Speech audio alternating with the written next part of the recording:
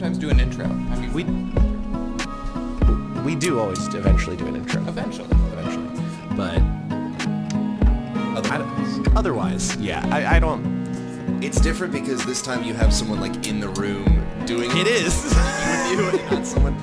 We've once had a buddy of ours come and co-host the podcast with us, and that was kind of like, he was like, I'm bored tonight, and we're like, cool, and he's like, I'm coming over to help you do the podcast, and we're like, fine. I think that was actually a UA episode too. That was also a UA episode. Do you guys review do you guys review every UA that comes out? Like it's Anytime. Well, that's just like easy content for the week. Yeah. So enough. yeah. I think there's only been, besides the One D&D ones, maybe like 3 or 4 in the past year. Something like that. So we've been doing it about a year now. Yeah. Okay. We've done over 1 year's worth of podcasting, and we do it every other week for regular episodes, and then interviews. This would be the 5th one. Yeah. So anyway, I think it's about time that we begin this journey. It didn't pick up the sound. So leave the lid off the Gatorade, and then just risk the spill. Risk the spill. Sip away from There you go. Mike. Hey, Yes. whatever makes you Get right up on that thing.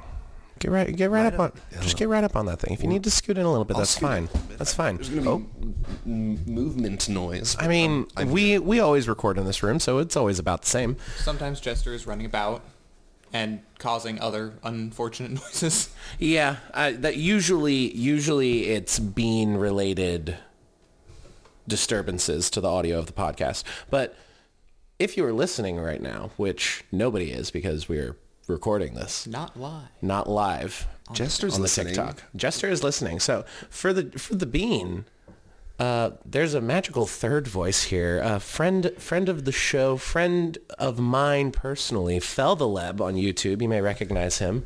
Like 3,000 subscribers. I think, yeah, I'm just over 3,000 subscribers. That's correct.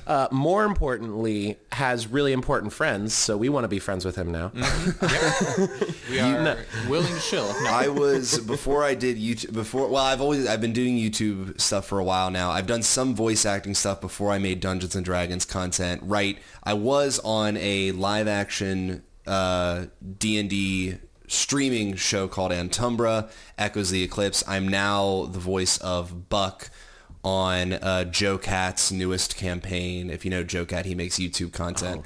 We know Joe Cat. We stand Joe Cat in this household. He has a campaign going right now that we've done 2 sessions on so far. None of them are out on YouTube, but it's Heart of Alinthi is the name of his campaign. All of his campaigns that he's done on YouTube are like part of the same like world, and this is the 3rd one that he's done. I as much as we in this house love the Critical Role and the Dimension 20, I appreciate the people that are just doing short run content. Not so like much easier. making their whole careers surrounding their campaign like they have. Oh my God. And running them for like multiple. They ran that show before before it became like famous. They were running that like first campaign. They were level 9 when the show started. And they started playing at level 1. Gotcha. I think they started playing 2 years, and then they were kind of talking to the people they knew at Geek and Sundry, and like, hey, we have this thing, and no one understood what it was. Yeah.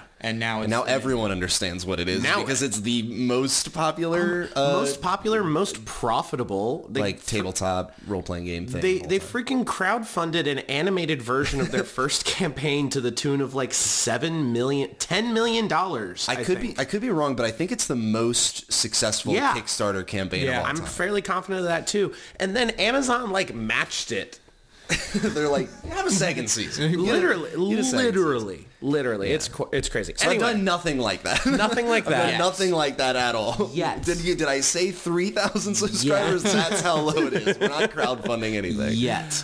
You haven't done anything that large yet. Don't sell yourself short. Fair enough. But Norb is a very good personal friend of mine. We met through a mutual friend of ours that you were good friends with from childhood or high school. I met him in high school. Yeah, and then I met him in college, and then we met at a birthday party at a cabin for him. I was gonna say no. I think we Did we meet before that? I thought I had gone to Cookout with you. You did go. You did. Like one time before we had like fully met up, you and I went and got like fast food together with our friend Ari. Yeah, because you were just randomly visiting in Bowling Green. I think so. Yeah. We were all just drinking at their apartment, and then we were like, let's go get some food. Yeah, I'll never forget. That was my first time I ever had Cookout, and so that's why I recall that night. You would never recall it because of me, and that's very fair. I would never expect that of you. You're the one who forgot that we met then. It wasn't me. Anyway. Yeah. I do remember the cabin trip being... I remembered you from something, but I didn't know what. Well, that was a very eventful trip. That was an eventful trip. It was an eventful trip. That was an eventful first night. There was... I don't know if I can... I don't think you... We're not going to talk... We had to call an ambulance that night. It's fine. I was on the side of we didn't need to call an ambulance. I was on the opposite side. It's fine. And then the next morning... No one got hurt. No one was hurt. All right. It was a precautionary thing. And the next morning, the one that we called an ambulance on was the most not hungover of all of us. Mm-hmm. So... Mm-hmm. Fuck him. Drink responsibly. Drink responsibly. Yeah. Mm-hmm. But we are now actual friends. I've played D&D with you once. Mm-hmm. You played in one of my campaigns that has since fizzled out, sadly. I don't know if I broke that news to you. Just the nature of like any D&D campaign. Most D&D campaigns, I think. Sadly, yes. How long have you been playing D&D for? Has it been longer than us? Probably longer. I don't think it has been. When I was in high school, I think the first time I ever played a tabletop role-playing game was when I was in high school with Ari, one of our mutual friends. She ran a Dungeon World. It was either Dungeon World or some sort of Powered by the Apocalypse type game. And we did a couple of sessions. I think maybe at the time then 5th edition wasn't out. For 2014. So I think it was sometime early high school when I first was introduced to the concept of doing Dungeons and Dragons. Someone had tried to run a 3.5 game or campaign, and I just never ended up getting into it. I came into doing Dungeons and Dragons 5th edition in earnest when I was in law school. And an internet friend of mine who at the time I was doing some like online voice acting stuff. He invited me to play it for the first time. I played it. I really liked it. I was like, let's look into playing it in real life. And I met up with a club at my school and met a couple of guys. And then we started a campaign. I started DMing that campaign. And we finished a full campaign, which was interesting. Doing like a year and a half worth campaign. And now we're doing a second campaign that I'm running. I'm still friends with all those guys. We're still doing that. So I think it's been, I want to say 3 years then, like 3 or 4 maybe. For D&D specifically. For D&D, where D&D has sort of been my main game. And I've played like other types of games in between them. That's about the same for me. I think you've been playing a bit longer. I started back so my first edition was it was 5th edition. Well, I did a similar where it's like, did one game back of a 2nd edition homebrew back in like early college, so probably 2012. And then when 5th edition came out is kind of when I switched over to playing D&D and DMing full time. Mm-hmm. And I should say for the people who are listening to the podcast, I go by Feltheleb, Feltheleb. I make content now for 5th edition Dungeons and Dragons on my YouTube channel, and I shitpost on Twitter, I guess. Like that's the extent of Twitter. The Twitter shitposting is the best. Also, we have not reached the shilling portion of this podcast yet. Mm-hmm. You can promote your shit later. Oh, I'm sorry. We haven't I thought they might want to know. Link in the description. Link in the description. It's down there. It's nice. But I'm going to put a secret second link in the description, and you have to figure out, based on listening to the podcast, which is the right one to go to. You're putting a secret link in our description. Yes. You guys have to find, you two specifically have to find the secret link.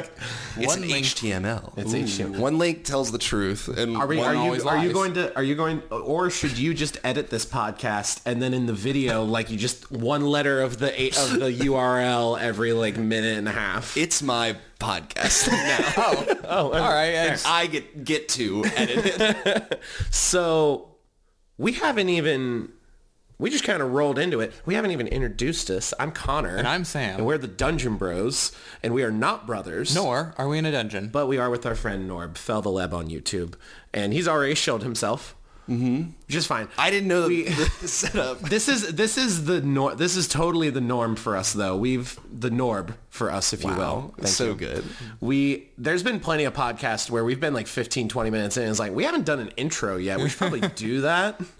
But this is going to be a bonus episode of the podcast. You can watch this, of course, on Apple, Google, Spotify, microwave ovens, the YouTube, all the like. Or you can just listen since there's no video. Oh, yeah, there is no video, but it will be on YouTube. They just stare at their phone. You can stare. You can watch the waveform or watch the the scrub.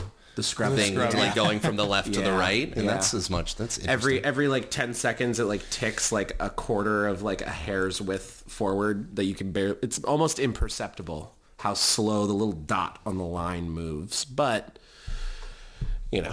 Sometimes you need a visual aspect, and if that's what you need, that's what you get. Sure. And normally our guest interviews that we do have a video aspect because we record over such long distances. But Norb is actually local, so we just brought him over to our house to hang out. Mm-hmm. So no video. I kind of prefer it because I don't have to always be on. I can just like be like listen but not looking. Mm-hmm. You know, whereas when we're on the video, it always feels like I have to be like looking into the camera and not even really looking at the screen where they're talking. So it's not even like I'm looking in their eyes. I'm looking above their head where the camera is so that it looks like from the video's perspective, I'm looking into the camera, it's a whole thing. You also have to stop from drooling.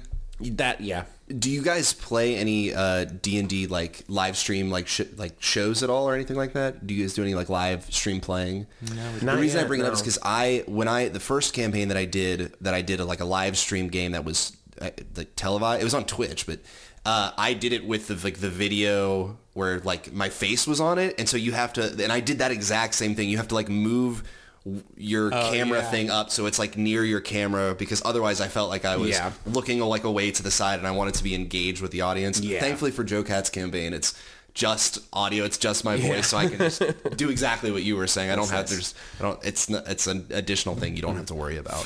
I don't know if you know for sure yet, but for Joe Cat's game, is it going to have like a video aspect for like battle maps? Yeah, there is in like I think so we've done 2 and they're every Wednesday. They're not going to be next Wednesday or the Wednesday after because of the holidays, but and also when is this podcast coming out? If this posts on the 14th, then we've done a very good job. So that is the goal. So if this posts on the 14th, that Wednesday and the Wednesday, I don't have the dates right in front of me. But anyway, not until Christmas is over will we have another episode. Yes. The first 2 have been already streamed on Twitch, but it's actually, there's a really nice setup of having the character portraits, having a little portrait for the DM, and then there's little battle maps as well as additional art that's accompanying our playing, and the art's really good. It's done by a person named British Muffin, I think, on Twitter. There's a number of artists that work on that campaign, including Joe Cat himself, who's an artist and does a lot of the art. He also has an original soundtrack that's being composed by a guy named Tavern Cat Records on Twitter, and he did all the music, I think, for the original 2 or the first 2 campaigns. He's doing the music again for this campaign. It's a really like well put together system, and eventually, although the Twitch version that we live stream is all done in one thing, he takes everything and cuts it down into a VOD for YouTube, which will be posted on his YouTube channel. I don't think the first one is up just yet, but it should be posted sometime, I think, in the next week. That's awesome. And so all the like riff-raff stuff is kind of cut out, so you can just get really those like character moments and those sorts of things. Nice. So look forward to our videos where we're going to break down these Joe Cat campaigns and just rip on Norb. Yeah, we're going to find my decision-making process and determine why it's bad. Just like you have hyper-analyzed many aspects of tabletop RPGs, both mechanically and also just kind of metaphysically, we're going to analyze every decision you make now as well. I'm married, so I have enough of that at home. I have that already going on for me, but I would love to have a second perspective, I think. Of course. Or I guess a second and a third perspective. Hopefully It's we're... just one Dungeon Bros perspective. we don't yeah. disagree It's a ever. If you Not at all, subscribe not to the once. Patreon, you get the third and the fourth opinion from each of you guys analyzing the Dungeon Bros perspective. We do a meta-analysis. of our own content. Yeah, that'll when we have a Patreon, which hopefully will be this in 2023. Hopefully we reach the point where I feel confident enough that we can do that. What I think would be good is for the Patreon, what you guys should do is you should have a sort of Jersey Shore style, Of course. like show where it's you guys living together, but it's like Jersey Shore. That's like 6 people. That's too many people. It's a lot of I people. want you guys to be in an individual room and then asides like to the camera. Like you guys would be like. What do you want for breakfast? And then it will like cut, and one of you will be like alone, and be like, I just don't know why he asks me this Why does he stupid ask- question. He eats the same breakfast every day.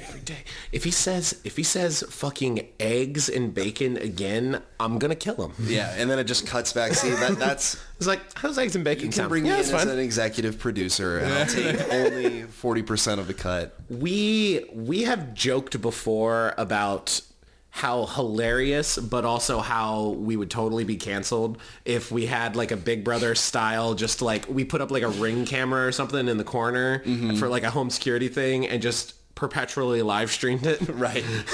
How like we would catch some amazing nuggets of hilariousness, and then also we would probably be like forced offline.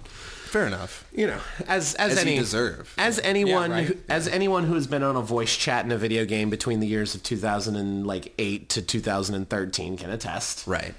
You know, you don't want that stuff leaking online. Definitely not. I'm trying to think back. I wasn't really big on. No, to be honest, I really wasn't big into playing like online, like the multiplayer games of like Halo and Call of Duty. Call of Duty. Yeah, Cock-a-dookey. I couldn't survive in the Call of Duty lobby, so I played Skyrim for Yeah. 1,000 hours. Yeah, there you go. I mean, Yeah. who among us hasn't? Yeah, fair enough. Actually, I knew that. I have not played Skyrim. You've never played Skyrim? I've never played. We don't have time. They to put talk it about out on every single. You can play it on whatever you want. multiple times actually on several consoles. I'm well aware that if I wanted to play Skyrim, I could at a moment's notice play the game. But Todd Howard's outside the apartment right now trying to get you to leave. Just let me in. we got a copy of Skyrim. Okay, no, I'm good. I'm good.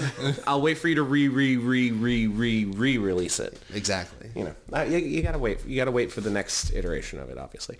Anyway, 15 minutes in. Oh, it's only 18. Well, and we're gonna chop off the front end. Fair. You don't have to spoil that behind the scenes. I'm going portion. to constantly just give time updates so that they make no sense. Wonderful. 27. We should probably talk about like actual Feltheleb things, sure, as opposed to just kind of talking around all this stuff. How long have you been doing YouTube? I think. So earlier you heard me say that I did some voice acting stuff. My journey to making D&D content was originally started when I think maybe in 2018 or 2019 I started doing voice acting stuff. I bought a microphone that was pretty good. And then because I graduated from undergrad and I didn't have an outlet for any sort of creative stuff. And so what I decided to do was try to find some sort of online community where I could continue to create. Eventually that started with doing just getting sort of like minor voice acting gigs online. And I realized that one of the things I really liked doing was like actually being in charge of like creating like. It's not so much that I like being in charge as much as it was I like to have some sort of creative control because like I can determine what it is I'm creating. That's a point of friction in this house quite a bit, I think. The creative freedom and control over certain aspects of what we do. Well, I think you It's guys, fun. well, you understand, like, if you're the one creating it, you get to be the one determining, like, the schedule in which it comes out, and you can do it to your, your own taste, and you can put out the stuff that you want. Creating stuff for me was always about just wanting to like scratch that itch. And so I started doing voice acting stuff. I realized that because I was always like the voice actor, I was never really like in control.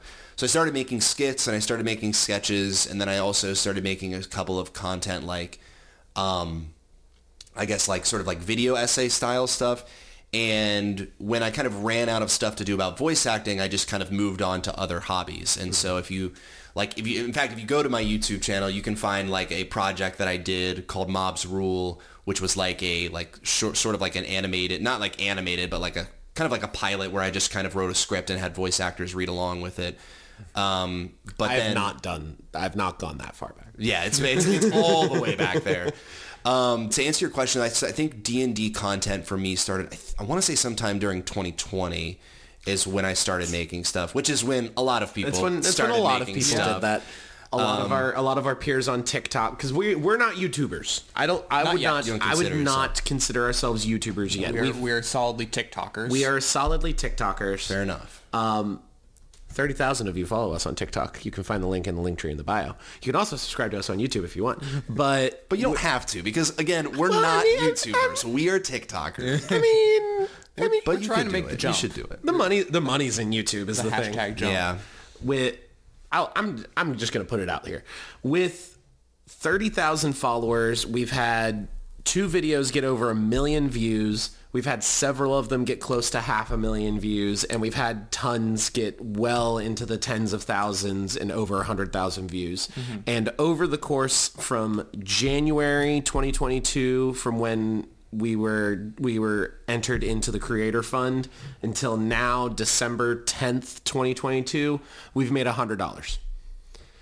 If we had we have over 1.2 million likes on our videos on TikTok. If all of those views and likes were on YouTube, we would be making like $100,000 a year. Yeah. There's a lot of money, good money. I think, if you include like Twitch and Twitch like style partnerships and donations, there's some good money, but there's some good money to be. I'm not even monetized. Any money that I've made off YouTube, I've made a bunch of money. I shouldn't say a bunch. If you're the IRS, sizable amount of money. I've made like a fair amount of money on doing some voice acting stuff and doing projects for that. But I've made like, I think in total $50 through YouTube. Really? Yeah. So do you not turn on ads for your videos? I can't. I'm not able to get monetized because you have to have a certain. Although I watch hours. You don't have to watch hours. Yeah, I have to have a stuff, and it's watch hours in a year. Yeah. So it can't. So although I have enough watch hours in total, like unless you maintain that, you can't be monetized. Which interesting. I should say for the purposes of the podcast, content creation for me has never been about. It's always, like I said earlier, about scratching that itch. So if like the money that some money that I've made, I had a sponsor on my last video, and you can, I guess, check that out if you wanted to see who that is. Yeah, you were talking about clerics and deities and gods and stuff, right? Yes, that was my second lesson. I just recently put out a video talking about how to use D&D mechanics to make a cult in the game. Yeah, that was a good one. But I've just, I've had like sponsors and I've done stuff for other people and just made like, I haven't really made that much money making Dungeons and Dragons content, but I really like doing it. I said it was 50. It's more than that. It's more than $50. But a nominal amount. A nominal amount, compared to how much money one would need to survive or live. Yeah, correct. But still, I enjoy, even though it's not like a lucrative thing. It's what's important to me is I like making that sort of content. I like doing that sort of thing, and so I enjoy doing it. I get to marry two things that I like: the hobby of Dungeons and Dragons, and then content creation, which I think is just fun for me. As you said, when you said earlier about like analyzing and that sort of thing, that's a lot of what my content, I think, gears towards, of me making arguments on the internet, which is the law school guy. Yeah. Wanting to make argumentative YouTube videos. You sound like Grant a little bit. Oh gosh. Even though he's an accountant. Another friend of ours. Another friend that I met through the same friend that we met. Friends of friends. Friends of friends. He's a lot lamer though. He doesn't get into this stuff. So he's an accountant. So yeah. Well, the interesting thing, and this is because I have he was actually the best man at my wedding. He is actually way cooler than me. He just does unless you dive deep. He brews his own beer. He's like an outstanding. I've brewed beer with him before. He is like an outstanding. He's like I think I tried his beer at Jimmy's second wedding. He's not been married twice. He had two weddings because one of them was in 2020. COVID wedding. He brews his own beer. He's like a fantastic chef. He had like a Thanksgiving thing where he made like a full Thanksgiving meal. He's like a good mixologist. He every once in a while will come up with his own mixed drinks and stuff. I don't know, cocktails. Yeah, there we go. Yeah, I couldn't think of the word for it. Yeah, I mean, he is very cool. Just he hasn't played D&D, so we can't even consider him for any sort of awards. Yeah, it's not the Grant podcast. This is a podcast about D&D. Ladies and gentlemen, if you want to hear the Grant podcast, please let us know. You gotta subscribe to the Patreon. You guys get into the Patreon. That's what the Grant podcast is. If you can find our Patreon that doesn't exist, this is the Scavenger Hunt podcast. At the $50 tier. At the $50 tier, we will talk about Grant. We'll never talk to Grant. We won't talk to him. It's about him. It's not for him. This is the Vanity podcast for Grant. Of course. Now, over 20 minutes in, do you want to talk about Dungeons and Dragons? Talk about D&D? We can. I'm happy to keep talking about Feltheleb and your content, or we could talk about this cleric Unearthed Arcana. What are you vibing with? I would like to talk. Yeah, that's fine. How do you want to approach this? So aggressively. Yes, very aggressively. Clerics are a cleric. So the entire last episode of the podcast, we gave our first impressions of this UA. We broke down every aspect of the cleric class, the life domain subclass. We went over all the changes in the changelog of the rules glossary at the back end. So if you want an in-depth analysis, go check out episode 29 of the Dungeon Bros podcast in the same place that you are listening to this now. Mm-hmm. All the same shit. 20,000 foot view, whatever the fucking saying. It's difficult to. I think it's when I have been reading these new Unearthed Arcana that have been coming out about One D&D, I'm trying to take everything with a grain of salt because it's like looking at like a portion of the puzzle pieces without seeing like the full thing put together. What I think I noticed immediately from reading kind of everything, and I think it's bolstered by reading this Unearthed Arcana, is I think they're going for I think they're trying to get like more numbers in. I think they want like more action to make you feel a little bit stronger early comparatively to 5e. Where everyone just kind of rushes to level 3, it feels. It's sometimes even level 5. And I think that maybe that's everyone.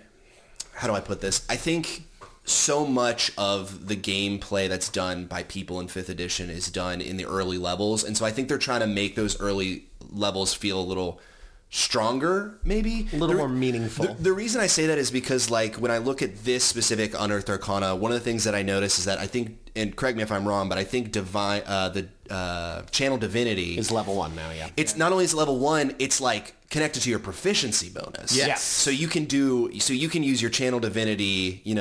Now I don't know what was the maximum before. Was it 3? I think it was 4? Here, I have it right here.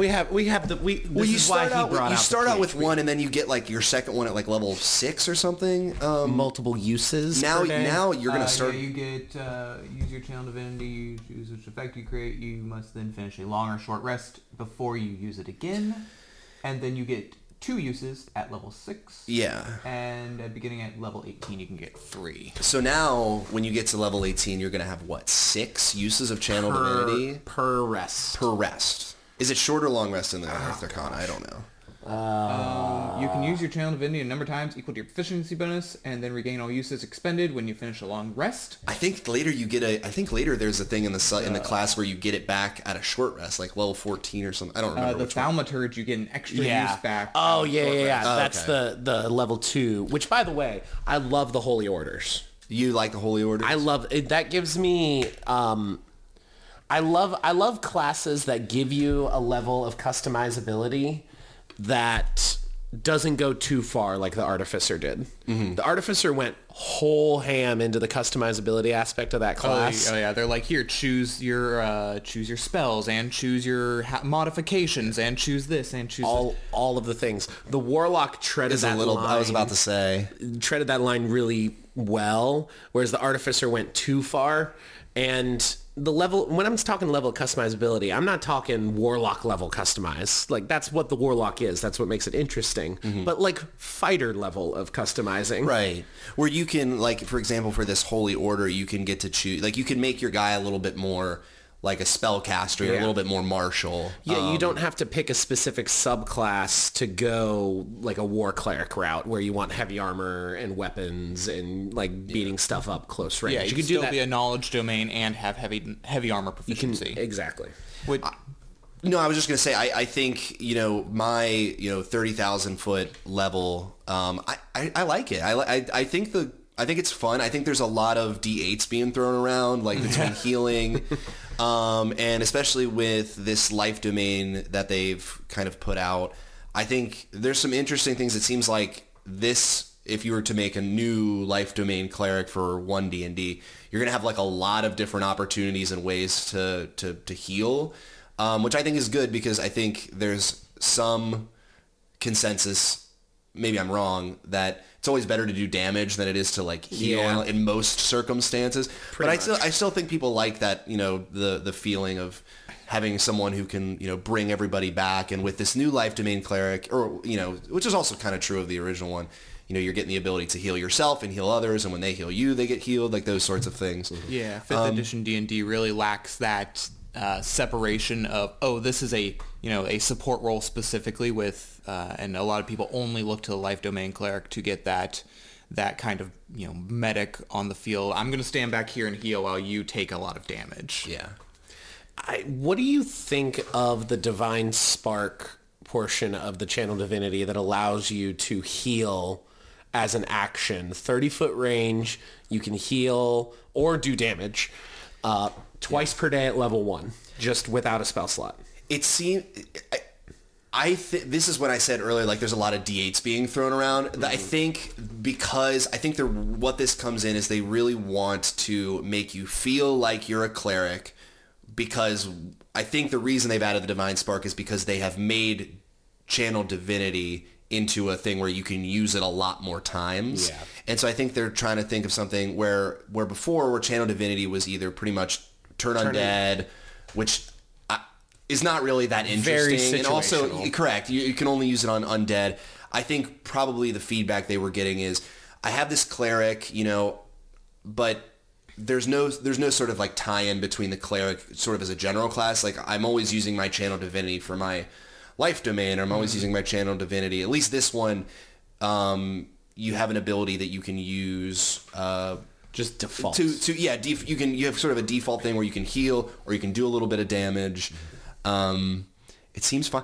The thing that immediately pops out to me is I don't like calling it the magic action. I'm really gonna have to get used to it. There's a lot of that going around with these playtests of just like terms being just arbitrarily changed for some reason. Randomly assigned, And some of them I'm in favor of, like the D20 test as a concept of, instead, like being able to simplify it to like in any feature or description, a D20 test as opposed to an attack roll, ability check or saving throw. I love that. Magic action just kind of seems... It's just, I'm trying my hardest not to be, especially because I started with, quote unquote started with 5th edition. I'm trying not to be like an old fuddy-duddy and be like, back in my day we had one act, it was just called the action and you'd cast your spell using the action.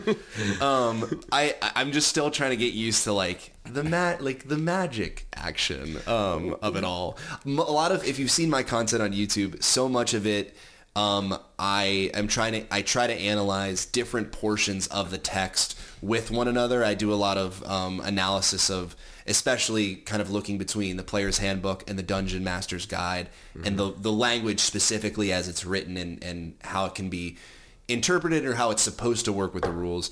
So I'm interested to see how the book, once One D&D is kind of quote unquote out, how it's going to read as like the magic action. Because I'm sorry. I feel no, you're totally fine. This is Norb. This is about you. This is about you. You're Don't let it go to your head, here. but Okay, we've already got a fairly large one, but You can't see it. It's pretty big. but to me, it's like at the table, you're not going to say, I'm going to use the magic action to use my channel divinity divine spark. You're going to say, I'm going to use my action to divine spark. I feel like it's just adding a lot of the descriptions and changes of names, and I get it why they want to do it. They want to differentiate like the attack, because there is a lot of confusion with new players about like, oh, I want to casting a spell and making an attack, or like what, like you can tell that with first time players, the difference between like the bonus action, the reaction, the action, and what you can do with each of them on each of your turns. I mean, that balancing. I've got so many friends, playing. We've been playing every week for almost not every week, but we've been playing every month for 3 years, and they still go, all right, well, now that I'm 5th level, I have 2 actions. No, you have 2 attacks when you take the attack action. Yes. And other things. There is a lot of that where they're, because we all, being Magic the Gathering fans as well, so there's a lot of that Wizards of the Coast does with, this, on a Magic card it says haste. That means a specific thing. And it looks like they're trying to do that. And they have some really good ones, like making more conditions. The grapple condition, the daze condition. The slowed condition. I love that that's just a condition now instead of a long description in a spell. There's difficult terrain in this. Technically, you're moving through difficult terrain, even though the terrain's not changed. But yeah, that sort of thing. And so seeing that concept of giving us a rules glossary, and so I see why they're trying to put in the magic action. But again, it might be over-simplifying or maybe even over-complicating just a simple concept. I think the reason it seems odd to me is because, like you were saying before, clearly the D20 test is a way to try and shore up parts of the book where, why do we have to say, in all these places where we're just going to say, ability check, saving throw, attack, you can shore it up by saying D20 test. It seems like this is doing the opposite way, where normally where you would just mean action or, cast a spell, maybe replacing with magic action, using action twice makes it a little bit more complicated. But ultimately, like I said, it's looking at just the puzzle pieces or just a portion of the puzzle pieces right now. And there's obviously still room to change because this is all Unearthed Arcana. Exactly. Moving on with the cleric, though. Before we move on, though, I want to take a step back. Just immediately. Well, because we're moving in. Yeah, fuck you, Connor. Go to hell. No. Going back to the overview, how do you feel about the standardization of classes getting their subclass at 3rd level? Because previously, the cleric, warlock, sorcerer all would get their subclass, druid all prior to most of the other classes. I don't know if I have any strong feelings about it. I didn't think it was. I guess I try to understand the decision-making process for something like warlock, for example. You're going to want that earlier because, as you were saying earlier, like there's like a degree of customization that they'd like to start early. And I think if the idea is you're going to want to try and standardize everything or allow that customization to begin like at a standard point for everybody, I think it makes sense. But I don't think I have any super strong feelings one way or the other about it. A couple of our TikTok friends, one person who we've interviewed, he calls himself the Professor. He's designed full-on homebrew classes for D&D, and they're actually pretty cool. Very martial, very different. He was very much not a fan of bringing everything up to level 3 for the same reason of customizability. And some classes, you really want to make that decision earlier. We also had another one, Dungeon Mistress Paula, who is a big TikTok, a friend of ours and a fairly notable TikToker in the D&D community. She agrees with the Wizards of the Coast description of, we want to do everything at level 3 because if you're brand new to the game, want some time. You want to learn how to play the game before spending it's the difference between I need 45 minutes to make a character start to end, and I need an hour and a half to make a character start to end. Like, a spellcaster is going to add complexity. A cleric, a warlock are going to be a lot more complex at level 1 than a fighter. Right. And trying to make that easier. And something she pointed out of letting gameplay decide character mechanic decisions you make later on. That's a really good point. I think in terms of making that decision early, there are some things... Maybe I'm coming at it from a perspective of someone who's played so much Dungeons and Dragons and have created so many characters over the years. But for some of the classes, I had this, not argument, but discussion with one of my friends, Rymac, the other day online about the Paladin, for example. When you read Paladin in 5th edition Dungeons and Dragons, the very first thing it tells you is the most important thing that you are going to do is have an oath. Paladins do not, in 5th edition, do not have to get their power from a god. They get their powers from their oath and like their devotion towards some sort of holy quest. By the way, get excited to have your oath at level 3 and not at level 1 when you get your power. And it's a little like... So I can see why you might want to have that start that stuff a little bit earlier, especially for something like, the Paladin, that essentially the whole impetus behind your character begins at the very beginning. And that's true. I mean, that might not be the same for like a rogue, but certainly where you're a cleric, where you're getting your stuff, you're determining who you are and where your power comes from. I can see why you'd want to have that a little bit earlier. I think it's odd, and I'm curious to see, what One D&D does with it, because there's a portion in the player's handbook describing making your paladin that's like, by the way, you're going to pick your oath at level 3. We're letting you know that now. So you have your oath beforehand, so pick your oath now, but just make sure your oath will line up with where you're going to be when you get to level 3. And if you don't have a careful reading of how to create that class, I can see why it's a little bit weird to be like, because this is the argument I was having with Rymac. He was saying, it's weird that you pick your oath at level 3. It's like technically you're supposed to pick it earlier. It's just your power of your oath develops at level 3. And I don't think that becomes immediately apparent in the way that it's written. And I'm not sure it does here necessarily. But that's either way, it's not something that's so important to me, or I think is so grand of a thing that the effect is super important to me, if that makes sense. I get exactly what you're saying, but I think a lot of that could just be fixed with some flavor text at the beginning, changing, because they've already changed the flavor text for some of the classes and a lot of the races as well. Or sorry, species. They're species now. We were calling them races in the first look episode. They're species now, which... Is that something we're going to talk about today? That's in this one. It is in this one. Yeah. I don't know how I feel about it. It seems kind of arbitrary to me personally. I feel like that's just the trend in TTRPGs. They're moving away from the term race just because that is now a loaded word. Yeah. I think I'll clarify for the podcast that I'm like a white guy as well. I think it's pretty fly for one though. Thank you. I think if we to talk on that topic, at least all the content that I've seen surrounding it is that one of the problems a lot of people had with the use of race was that it had some implications for the way that people handle real life race. And so the sort of there's a YouTuber, another lawyer YouTuber who he goes by Legal Kimchi on YouTube. He made a video about bioessentialism in Dungeons and Dragons, and he talks about how what is bioessentialism?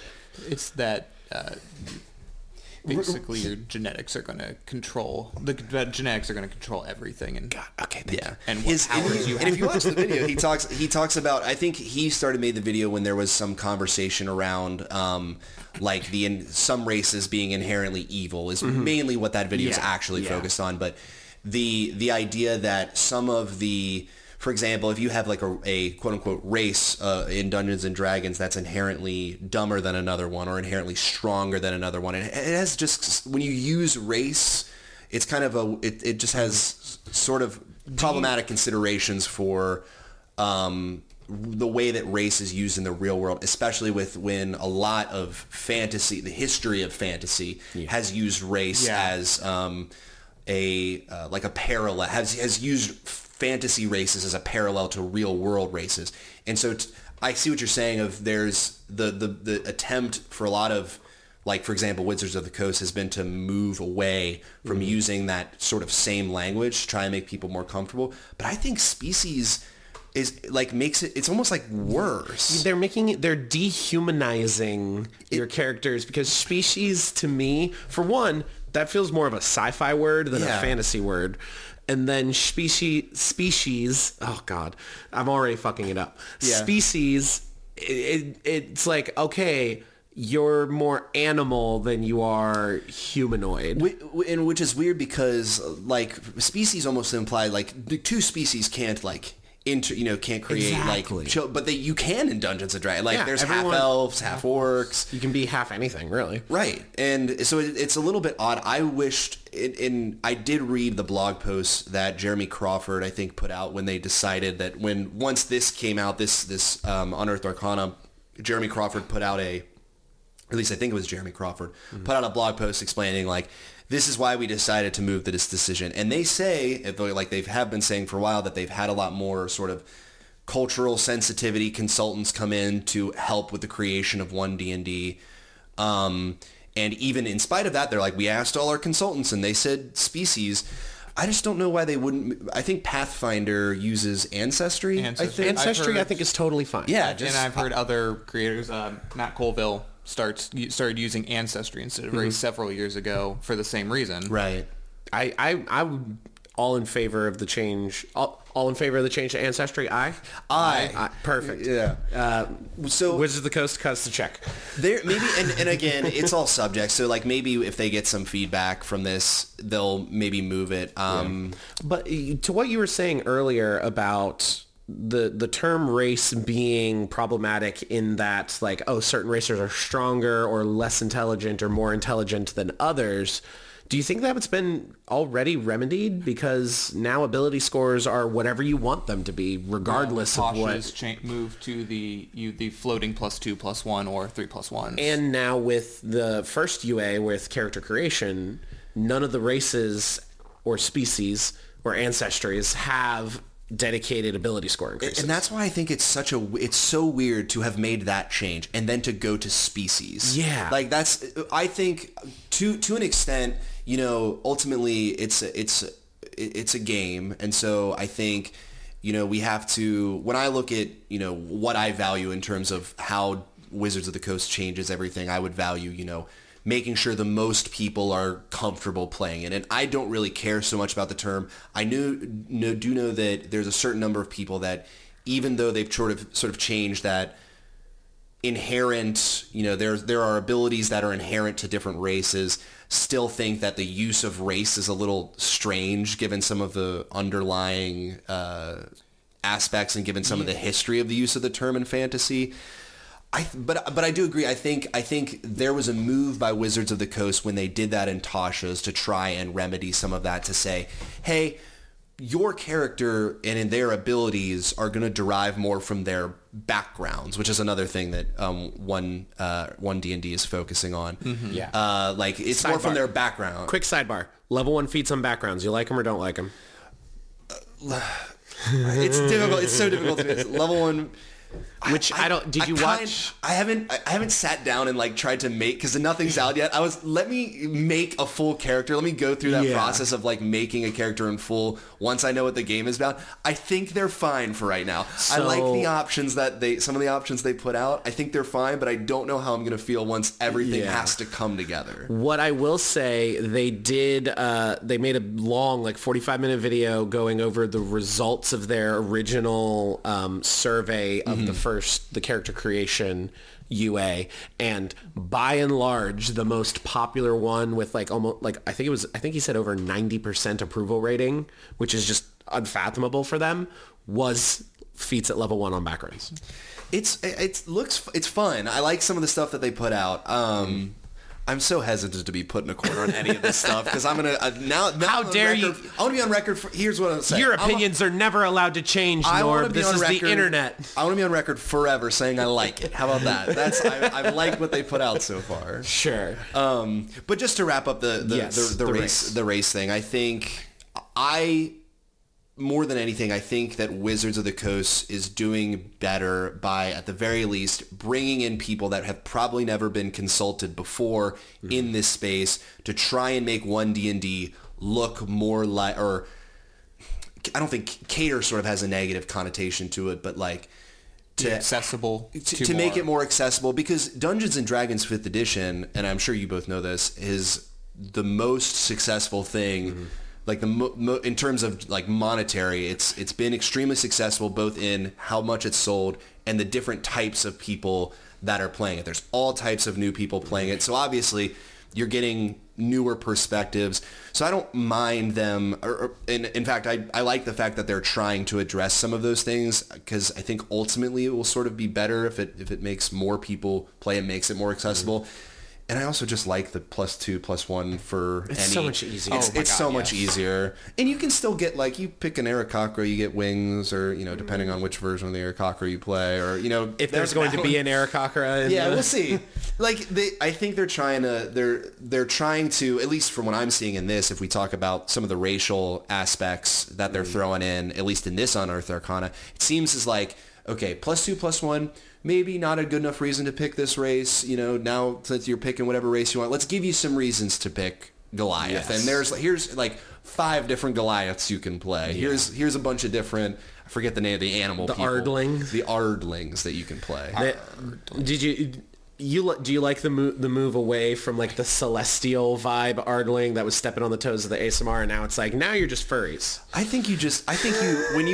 Eventually, when you're making, I think this anyway, when you're coming up with fantasy races, I think you can only have so many types of things to play that eventually they all just sort of start to like feel like each other. Yeah. Like a lot of the sort of maybe not stereotypes that you would like get for like a dwarf can kind of, in some aspects, is a lot like the Goliath. It's just like one's really small and one's really tall, but like they're both like stout, mountain dwelling, like tribal sort of organizations.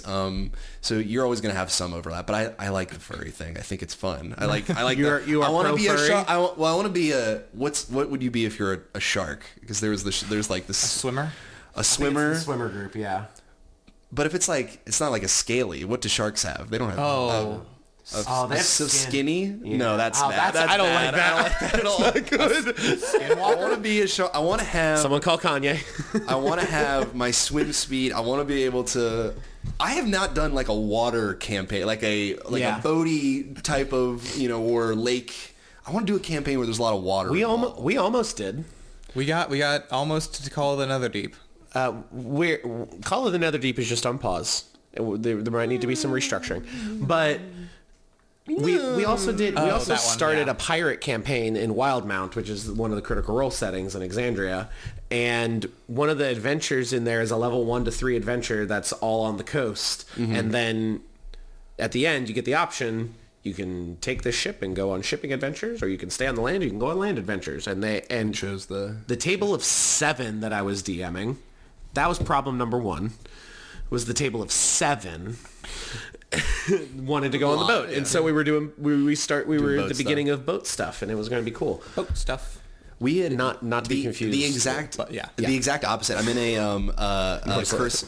I'm in a totally not. But he's like, what do you want to do? He's like, okay, they make a butt stuff joke. Moving on. Joke, yeah. I'm moving as far away from the boat stuff, butt stuff joke as possible. I tried to get past it. You made it the focus. This is the Grant podcast, the butt stuff Grant podcast. Butt stuff Grant Vandy podcast. We did. So I had when I did the campaign that I'm telling you about, it was called Antumbra. It was a homebrew campaign that you can find online if you search Cap'n CAP-N Cheeky CHEEKI Cap'n Cheeky. All of his stuff is on his YouTube channel. But one of my friends, I was a pirate in that campaign, and there was some amount of like, you know, water stuff. We were on a boat. We were going to different islands and stuff every once in a while. And one of my friends, she goes by Eldritch Sugar online. She's a YouTube animator. She decided for our Curse of Strahd campaign, this one is not streamed, but for our Curse of Strahd campaign, she's like, I'll make a pirate. And so she's a pirate in Curse of Strahd. Basically like no water in Curse of in Barovia. Is that right? Barovia? Yes, it's Barovia. Barovia. Okay. Land of Transylvania. pirates. It's fine. Yeah.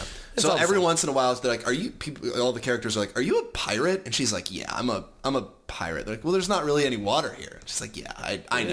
It's fine. I'm still a pirate." Yeah, they're- a vampire ate my captain. There you go. Yeah. I mean, you can get in that campaign. You can get transported to random parts of the other dimensions. Yeah, totally fine. There's some water to be had, just There not is. a lot. There's. If you try to drown straw, how would that work? Unlike Pokemon Omega Ruby and Alpha Sapphire, there's not too much water in.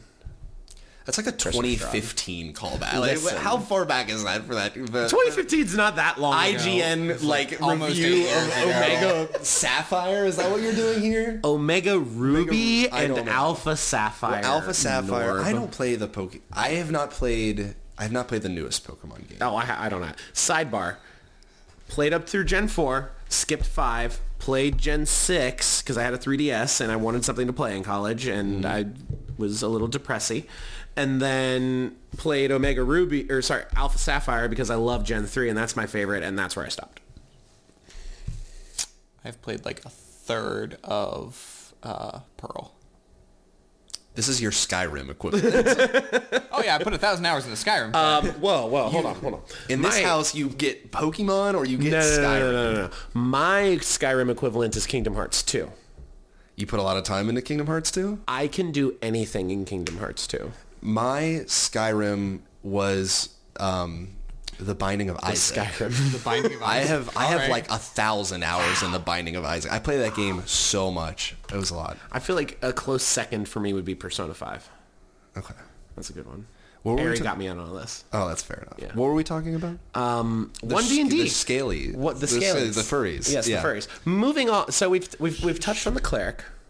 Doing touching the cleric? I'm good with. I'm done touching the cleric Okay. because we've already touched the races now. Sorry, the species. The species. That makes it more uncomfy. The ancestries. Sure. We voted on I it. would really like that, yeah. I'm much in favor of a change to ancestries personally. And now we have the change log at the end. There's the list in front of you. We can talk about anything in specific that you want. I'm going to bring up a couple of things. You have made a video response previously to one Pack Tactics. I have. On the YouTubes. I have. Now, the Pack Tactics recently came out with a video very much in favor of the aid spell. Okay. You're familiar with the aid spell? Temporary HP for someone? Now it is it's temporary. 1D&D. 1D&D it is temporary HP. Previously it was you heal 5 HP to 3 creatures and their max HP also increases by 5. And now it is temporary HP, which the whole reason Pack Tactics was highlighting that spell is because aid, for one, increases your hit point maximum, so you can heal beyond your maximum hit points later in the fight. And then also the combat utility, the only time you'd ever cast it in combat, if you had like 2 or 3 people down, you can get all of them up with just a flat 5 HP to all of them, and then they're conscious. With temporary HP, you don't get either of those benefits. Once it is depleted, it's gone. It's not going to stack with like the feat that's the inspiring leader. Inspiring leader that gives you temp. Any other things, it's not going to stack. Right. You're not going to be able to use it in combat anymore. I feel very strongly that I don't like this change, and it seems arbitrary because aid wasn't one of those spells that was seemingly spammed all the time. No. I have it on a cleric that I'm running in Curse of Strahd right now, and I don't think I use it that often. But I definitely see what you're... I haven't watched Pack Tactics video, so I don't know exactly what their opinion is, but I know that... I think I'm more in agreement with you. I think the worst that can probably be said, based on what you've said, about the aid as it exists in Dungeons & Dragons 5th edition is that it's maybe a little complicated. Like, maybe you don't get to really see those benefits unless you know about some of those things. Yeah. Like, exactly how HP works or exactly how temp HP works. Yeah. Like, ultimately... Like, it seems like it's really not that much of a change, but I definitely see what you're saying of if you have a increase to your maximum, Especially at level 3 when you'd get access to it. exactly, you'll have the ability to, get more people up. If they get hit, they have less of a chance of dying if it's a really strong attack. At level 3, a 5 HP buff to your max and current could be as much as like 20-25% of your HP pool. Right. Like, that's a non-insignificant amount. And I don't get me wrong, I like temp HP, but I think with the way, unless they change the way the temporary HP works, where they don't stack with one another, you just take the highest one. So far, there hasn't been any rules glossary about temp HP. Right. So we haven't seen any changes about that yet. Right. Yeah. Because I played a what is it? Not an eloquence bard. It's where you get the inspiration. You can like move your people around. Glamour. Glamour bard. You get to give like a million. That class is broken. That subclass is broken. You can give give people a ton of temp HP. I did that, and then I had played that campaign with a Druid of the Stars, who also can give like a lot of temp HP with one of their aspects. And we were always like fighting about like who's giving more, like who has the higher temp HP giving. Our DM hated us for that. So we all like would top everybody up on temp HP. Yeah. I think I like the way that the aid spell worked. And to me, that's the only reason I bring it up is it just seems like an odd thing to change in the first place. It may be for the reason that I'm saying that, like, just upon looking at aid as it exists in 5e, you're probably looking at it like, why don't they just give temp HP? That would be so much less complicated without actually sort of thinking about some of the more beneficial aspects of it. With temp HP, there's ways that you can get more than 5 temporary HP that are going to be better in most any regard. I mean, a lot of the time they are individual, like the undead warlock in their form of dread, or the druid. Technically, I think their animal form is considered temp HP. I know, because it can be healed. It can. I don't know. There's a weird rule. There's some weird rules about it. Sidebar within a sidebar. I believe. We're on the bar. I think we're just on the bar. Yeah. We're taking the bar. Now's the sidebar. Is this what the bar exam is like? It's not like this at all. I wish it was. Because I think the wild shape is like polymorph, where you assume the stat block of the creature sans intelligence, wisdom, charisma. So you assume that HP pool, and when it gets depleted, anything carries over to your humanoid HP pool. Yeah. We could look it up. I don't care. I don't care enough either. But it's one of those things where it's like, I've not heard. I need to remember to talk to the mic. I haven't heard that many people. It's obvious that people at Wizards of the Coast do have an ear to the ground when it comes to their content, because they address some things like in this UA. They change how the life domain cleric. When you heal, it has to be on the turn that you heal them that you get bonus healing as well, as opposed to like the good berry spell being assault abused in that way.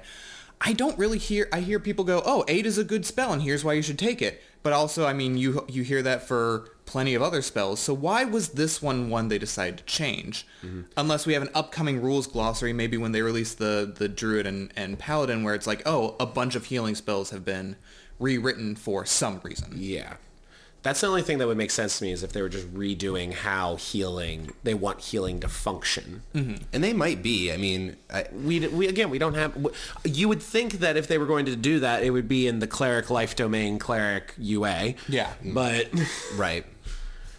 Anyway, some other spells that were changed. Can I ask a question of the two? Well, it's in this, and it's in this, but it has been in another one. So you both might have addressed it in a previous podcast, but how do we feel about the changing, like the separation of the classes into like the expert, the warrior, the groups, I forget what the other ones are off the top expert, of my head. warrior, mage, and priest. First of all, I think priest is just a weird one to put the druid in. Rename that one. I don't know about Sam. It seems just arbitrary to me. I get it, because they've also tied it to the feats. Like, you can only take certain feats if you're part of the warrior class or the expert class. But overall, I agree, it is mostly arbitrary. I get that they're trying to create more dichotomy between the different sorts of classes. And you choose this set of classes for this reason.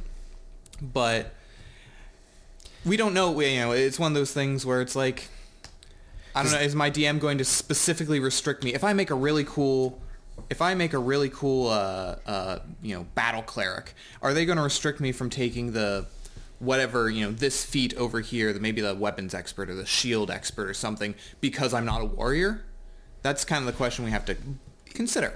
I love nitpicking sentences when it comes to reading these things. If you watch, based on the little I know about you, that makes sense. Yeah, fair enough. There's what you were saying earlier is pack tactics, and I should start off by saying I have no gripe with pack tactics. We love pack tactics. What I'm about love to say. Maxer. I had messaged him, Kobold, on Discord and had talked to him about making the video that I made about responding to one of the things he made. Before I even made the video, I talked to him about it. And Pack Tactics made a video talking about how like Revivify doesn't work because the Wizard of the Coast wrote the spell wrong, and I completely disagree. And I made like a 16-minute video walking through like every single aspect of it. And so I love sort of like focusing in on like one, a type of sentence and why it was put in. So let me ask because when I read this, I wanted to get your thoughts on it. When it's talking about the class groups, it says, when creating a party of adventurers, one way to form a well-rounded group to include at least one member of each class group. So one warrior, one priest, one mage, and one expert. Has that been your experiences when creating? Do you find that like when you get together with a group of 4, do you find that most people will make one where they have an expert, a mage, a priest, and a warrior? I will say no. So I DM a lot more than I play, but I play... Anyway, when I DM, I'm often helping new people create characters, and there's a lot of people who kind of have that idea of, I need to focus. What's everybody else doing? Like, I want to make sure we have around... Look, play the character you want to play, and I, as the DM, am going to create encounters that are difficult for you because of who you've chosen, or complementary to who you've chosen, like give you what you want to play. I think the idea that there is some overall natural balance for having each one of these especially goes away once you hit higher levels. Mm-hmm. Oh yeah. Once you get, and as I think we've said previously, I think it's 9th level that spellcasters get access to 5th level spells. Mm-hmm. Once you hit that tier, like all bets are off for balancing. I feel, like polymorph, like you could still kind of work with, you can massage like those 4th level spells into like interesting encounters. But once you get above that, it's like, all right, I need to throw a pool of hit points and some weird, crazy shit at you. Oh yeah. To get a good challenge. I think, and they put in there, and I should say before I go any further, there's a sentence right after it that says, that said, mix and match classes to your heart's content. What's frustrating to me is whenever I play, the last 2 times that I have run a one-shot for a group of new players, they have had some sort of fantasy literacy when it comes to role-playing games based around, like, I have played Warcraft before. I have played World of Warcraft before. Mm-hmm. Or I've played another I've played another online MMO. So they come to me and they say, I want our party to be well-rounded. What's the healing class? What's the utility class? Because I want to make it well-rounded. Do we have a tank? And for so long, I have tried to say to people, you don't need a tank. Yeah. Just you're all going to take damage. You can't tank in a role-playing game. There's like don't worry about healing. Like you can heal your people if you want. This system is not designed in a way where well-rounded, in my opinion, makes a lot of sense. So to see that in there, where it's like where it sort of implies that you want to have a well-rounded group. I get wanting to have characters that are like different enough to make it interesting and that sort of thing. Different skill sets, I think, is what they're getting at without actually saying it with these class groups. Right, and I wish it would maybe be a little bit more experienced. I hope that how that doesn't come off to someone who might be reading this, like a dungeon master for the first time. I hope there's not a dungeon master who picks up a book like this and says, okay, guys, we got to make sure we have a well-rounded, quote-unquote, party. Mm-hmm. Right, the focus shouldn't be like on, especially not if it means well-rounded when it comes to like combat or that sort of thing. Even to go a step further, I wouldn't want to see somebody new be like, no, you can't play a wizard and you can't play a sorcerer, or you can't play 2 wizards, right, because that won't you won't be able to play. That's not how the game works, or whatever. Right. With the class groups specifically, when you look at what classes are in what group, I mean, the fighter, barbarian, and monk are obviously your up close marshals. Sure, yeah. Your sorcerer, warlock, wizard are your blaster mages. Then the bard and ranger and rogue are generally like party support or niche. But even with the expert class, they talked about in the previous UA how each of the experts dips into what another class group is doing. Mm-hmm. So like the ranger's dipping into the warrior, the rogue also kind of dipping into the warrior, and then the bard, the priest, the bard into the bard. I mean, and even moving forward to this UA with the cleric's second level ability, the Holy Order, you kind of see that where one is you get the weapon proficiencies. That's a little more warrior. One's a little more skill based, and one's a little more magic based.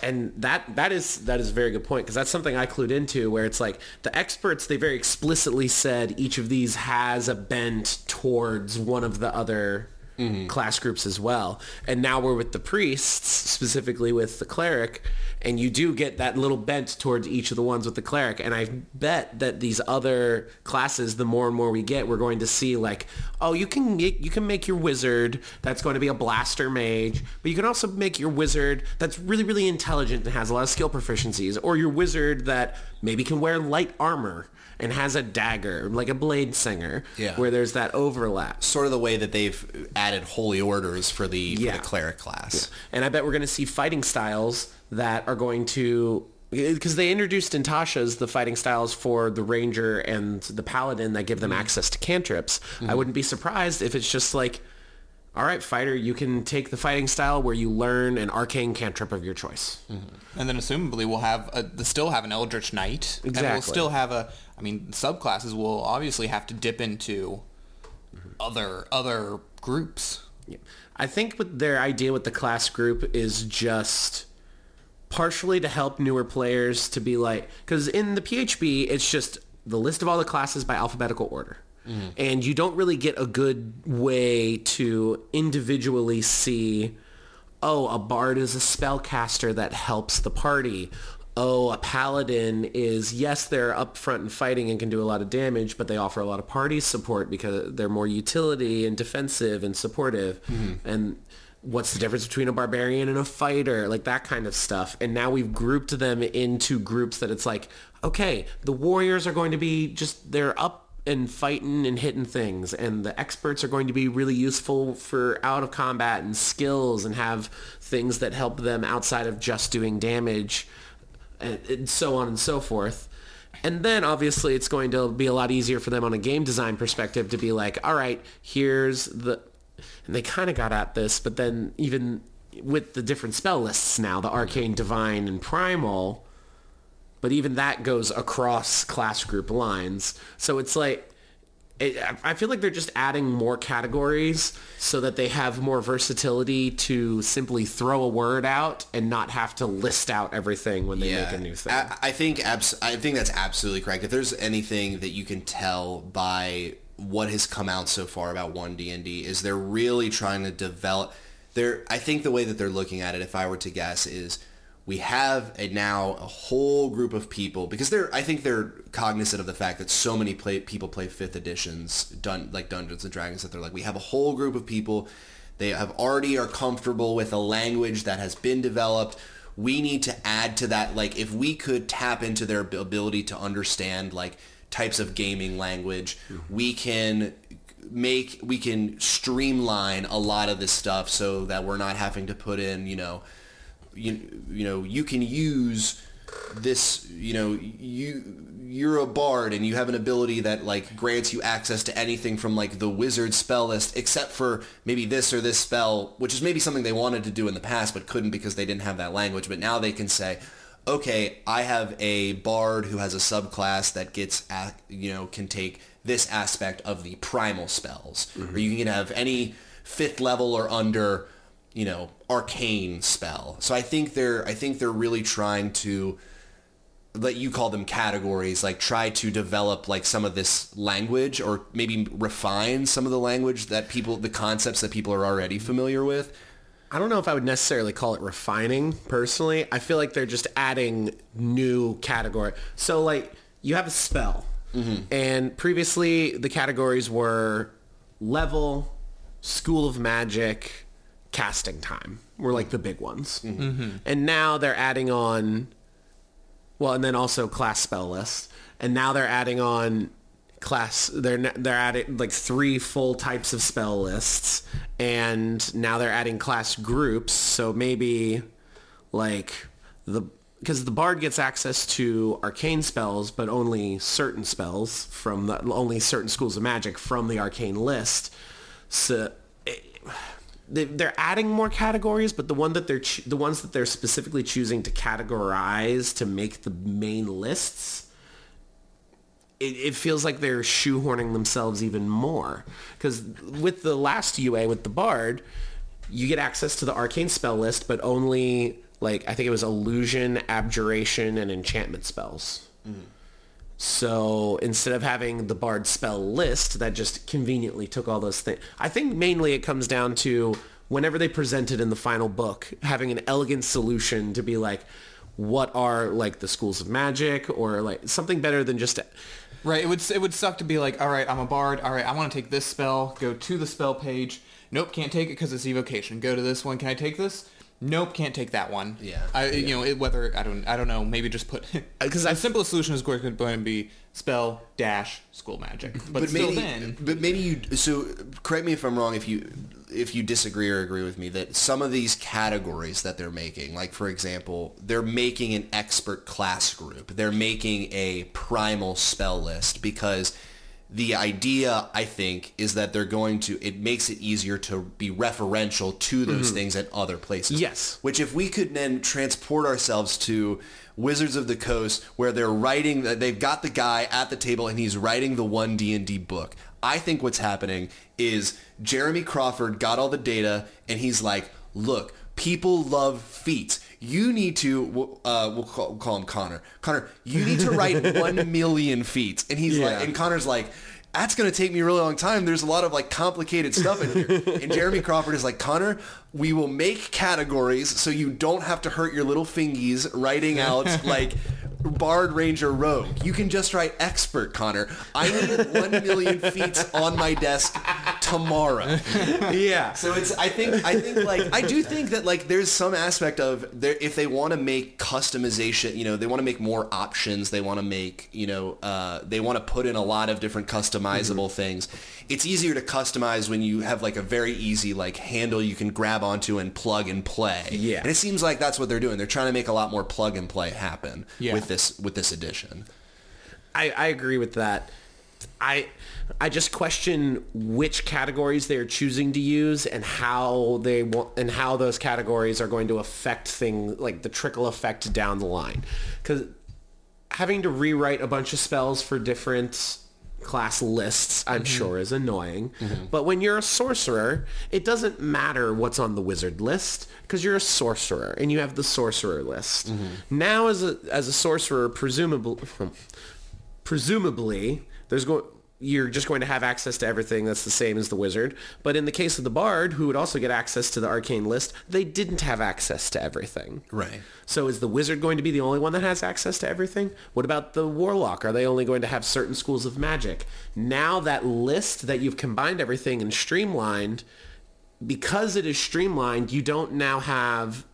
You can't drill down into the details that you need in your specific situations. You risk making it too simple, and therefore, like, to make customization a little bit easier, it becomes sort of less customizable. Yes. If that makes sense. Or not even less customizable, just the ways that they're choosing to go about it that I've seen with assuming that the bard is the template for how other full spellcasters are going to do this.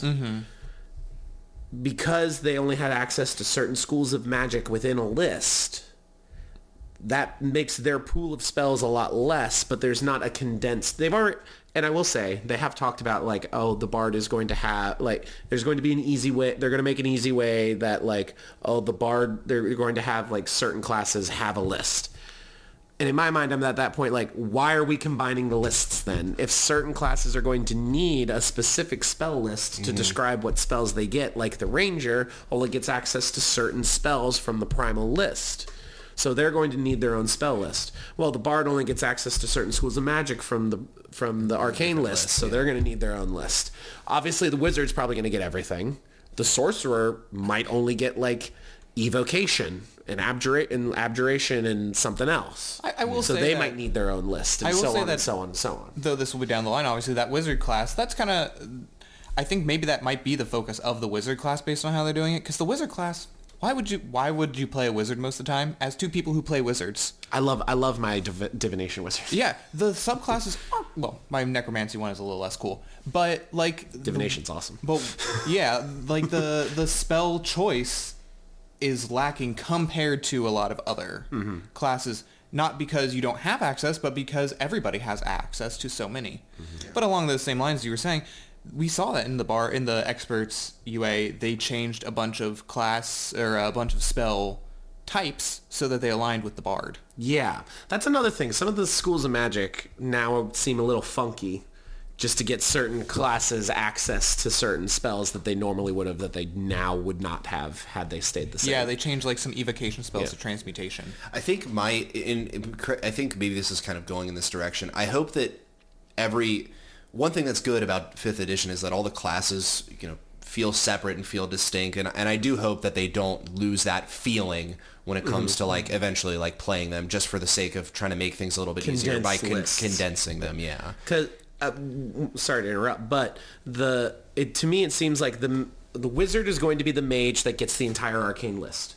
The cleric is the priest that gets access to the entire divine list, and the druid is going to be the one that gets access to the entire primal list, which in and of itself will make those three unique. Mm-hmm. Why not? At that point, the arcane list is the wizard's spell list, and then the divine list is the cleric's list, and then at a certain point.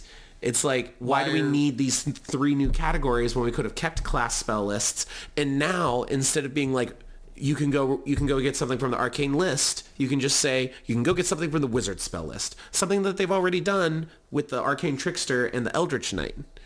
So instead of referencing this arbitrary new list, make the wizard, one of the wizard's thing is that they just get access to all arcane spells, and that's what their spell list is. And if you want something else that can dip into the entire arcane list, you just reference the wizard.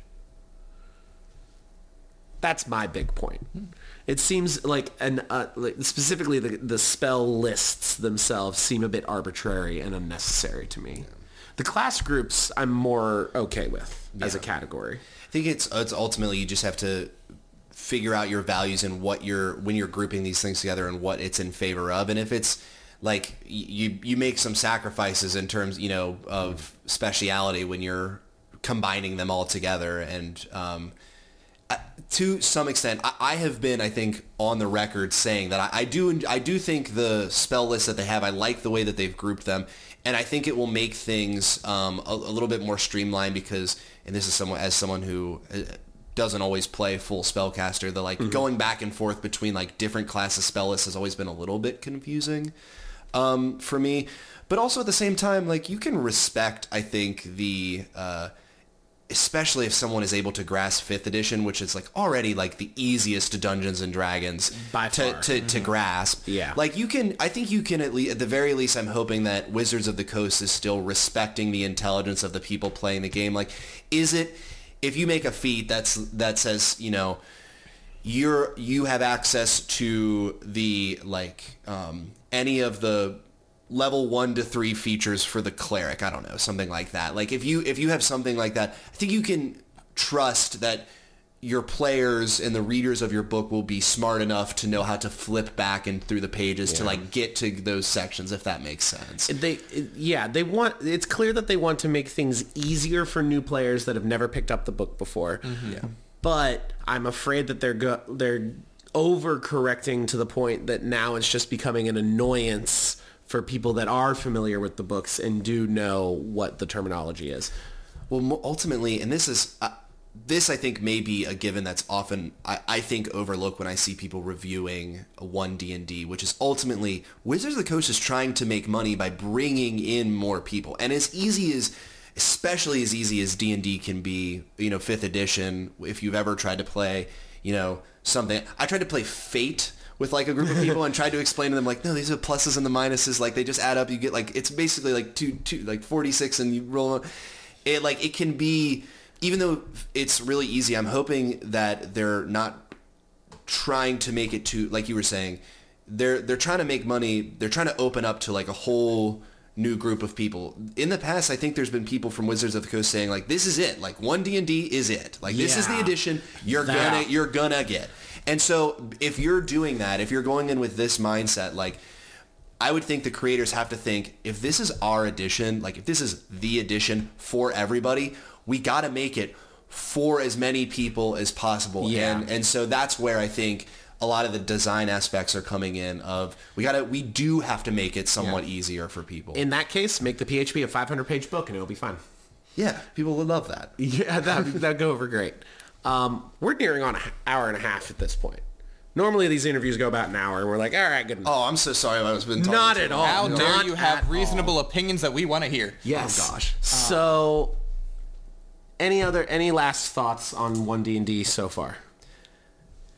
Can I hit a strong Of course. opinion at the end here? Oh, fucking course you can. And I made a video about this, so you can see my full opinion about this if you want. But I don't get the chance to talk as much with people about this. The D20 test, where a Nat 1 is an automatic failure and a Nat 20 is an automatic success in any context, I dislike that. And I agree. And I do not. I don't think that's a hot take at all. And I've talked with people who disagree with me on that. I just want this on the record for posterity. So when I die, if I die, and I might not ever die. Hey, you're not dead yet. Not dead That's yet. correct. Nobody can prove. There's no evidence that I can die. Exactly. I want it on the record that I think that is. I dislike that rule. I think it is too general to be fun, and I think that there are circumstances in which you could. I think it takes away the ability to use the dice as a utility. Because if you make someone roll, you're basically telling them there's gonna be a success if they roll a 1 in 5% chance. Yeah. And I think it takes away some utility from using the dice, and therefore I dislike that. Now, I do want to point out that was the previous. It's changed? Did I So miss it? the D20 test now simply is just the collection of ability checks, attack rolls, and saving throws. And then they changed it so that when you roll a natural 1, you get inspiration. Oh. So they were playing around with it. And that's one thing that they make clear in the writing, but like some people aren't catching on, is that whatever the rules glossary is for the most recent one, That's the one that supersedes supersedes it. It supersedes anything hefore. So once you hit rules glossary, the most recent UA is the rules glossary. I do like that. They do something similar with that in Powered by the Apocalypse games, where like if you fail, you get like experience. Yes, like that sort of. I like that more than rolling the natural 20. You get inspiration because then that creates like a feedback loop. Feedback loop of you get more inspiration when you roll better, and now you can roll better because you have inspiration, and so on and so on. Yeah. Whereas the natural 1, it's like, I read that as you failed so much at something that you're now embarrassed and you're now more determined to not have that feeling again. God feels bad for you. So, like, you're such a failure that... Maybe not even God, just like your own self being like, I don't want this to fucking happen to me again. I'm going to fucking laser focus in on this thing to ensure that it's less likely to happen. Yeah. So... I agree with your opinion entirely. Yes, same. The current standing of 1D&D, if we were to do a playtest right now, it wouldn't be there. It wouldn't be there. You got what you wanted. Good. This is you writing. This is you back at the Wizards. Your Connor is writing. The Jeremy Crawford is there. He approves. So, we come to the end of our bonus episode of the Dungeon Bros podcast. Yeah. Norb, would you like to... this is the appropriate time. This is earlier... disregard all the plugs that I did for all my stuff at the very beginning. Note to the editor, eliminate his earlier shilling. Eliminate his entire portion from this podcast. Editor, add a quacking sound in whenever Connor speaks for the remainder of the podcast. You make a joke, but Andy would totally do that. Andy, when I listen back to this portion... do right by me, please. Andy, go back at exactly 35 minutes and 46 seconds and add a large sniff sound, and that way there's that way that if you listen to the whole thing, you'll only not be confused at the very end as to why the sniffing sound was in. Okay, so my plugging. I go by Feltheleb online. He's gonna do all of that now. Damn it. Feltheleb online, Feltheleb. It is a nonsense name that used to be my brother's old World of Warcraft warrior name. He's a Night Elf warrior. Feltheleb online. I make content for Dungeons and Dragons on YouTube. You can follow me on Twitter. I also, as I said earlier, I'm currently in a live game. If you search JoeCat on YouTube or twitch.tv/JoeCat, on Wednesdays, I think we start normally around 5 p.m. Eastern Standard Time. I play Buck, the Bugbear Barbarian, on I love that. in the Heart of Olynthe campaign, and so that's where you can find most of my stuff. All right. Well, thank you very much. You should come over and hang out and actually play D&D. I would like to. Or Magic. Or Magic. I imagine if they listen to the podcast, they know like what your setup kind of like looks like. But it's for those of you who have just started Dungeon Bros with this one podcast, they have a very cool table. For all of your people that are listening to this because you are here. We'll see how many people that actually ends up being. But welcome to those 3 new people. Welcome. Yeah, the 3 new people. Yeah. Probably just my friends. The Shane, setup's Dieter, pretty cool. if you are listening, the setup is really cool. It is very cool. It's an amalgam. The table itself, I've talked about this in TikToks in the past, but the table itself is an amalgamation of wood, metal, little bits of metal fasteners and glue. But no, there's a YouTuber, Black Magic Craft, who built a D&D table. He's a crafting DM. And there is this other guy who, it's this like middle-aged Asian guy. It's an hour-long video of him building a fucking D&D table. And I kind of took the two and combined them together, and that's what this is. I don't remember the name of he's not a YouTuber. He's a guy that uploaded a YouTube video that's an hour long and has like 1.5 million views or something ridiculous. Heck yeah. If you search for D&D tables or custom D&D table, whatever, it'll be fairly easy to find. But for those of you that have come to watch this because of Norb and have reached to this point in the podcast, if you go to the link tree in the bio of any of our socials, you can find the Dungeon Bros there, TikTok, YouTube, freaking podcast services, Instagram. Sam does the Instagram, not me. Homebrew at DriveThruRPG. We have an entire Blood Magic supplement of 38 pages that is currently $4.99. And hopefully, before the end of the year, we'll have our compendium of all of the homebrew we've released in one convenient package also for $4.99. Probably excluding the Blood Magic supplement because then it kind of overlaps a little bit. But if you don't want to pay $4.99 for the Blood Magic supplement, hop into our Discord and find the coupon code. There is a coupon code in the announcements channel in the Discord server.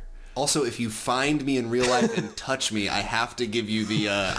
Give you the code. I'll give you the. I'll give it to you. I'll email it to you for free if you touch me in real life. Yeah.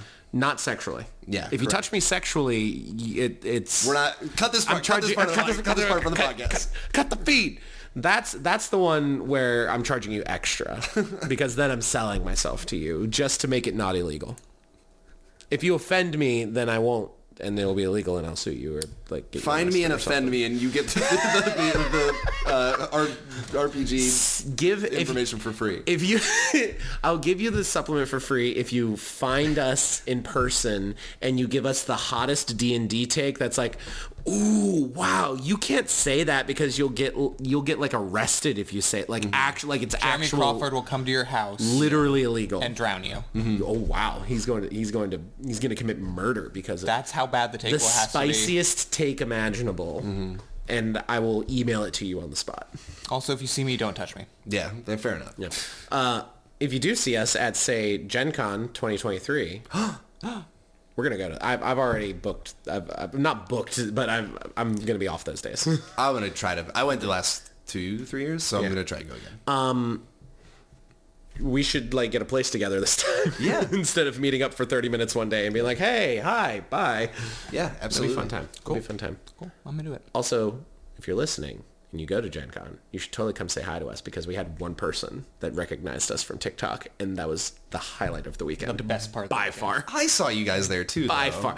Well, I knew you. Yeah. I get what you're saying. second highlight of the weekend. Fair enough. But we were recognized as who we were from online, someone that we didn't know. So cool. Which was awesome. The coolest imaginable. Anyway, Norb, thank you so much for coming. Thank you guys for having me. This was really fun. We should do this again, the next One D&D thing. Yeah. And maybe we should get some friends together and do a one-shot of just One D&D rules. I would like to do, I don't know how many more we have to wait for it to come out, because it seems like maybe this one, but I would like to try with the One D&D. At this point, if you wanted to do 4 players, Ranger, Bard, Rogue, Cleric, you can start to end do it. Yeah. And of course, we could mix in 5e stuff for like, fill in. Yeah. So, thank you very much. And you got your thing, yeah? Meantime.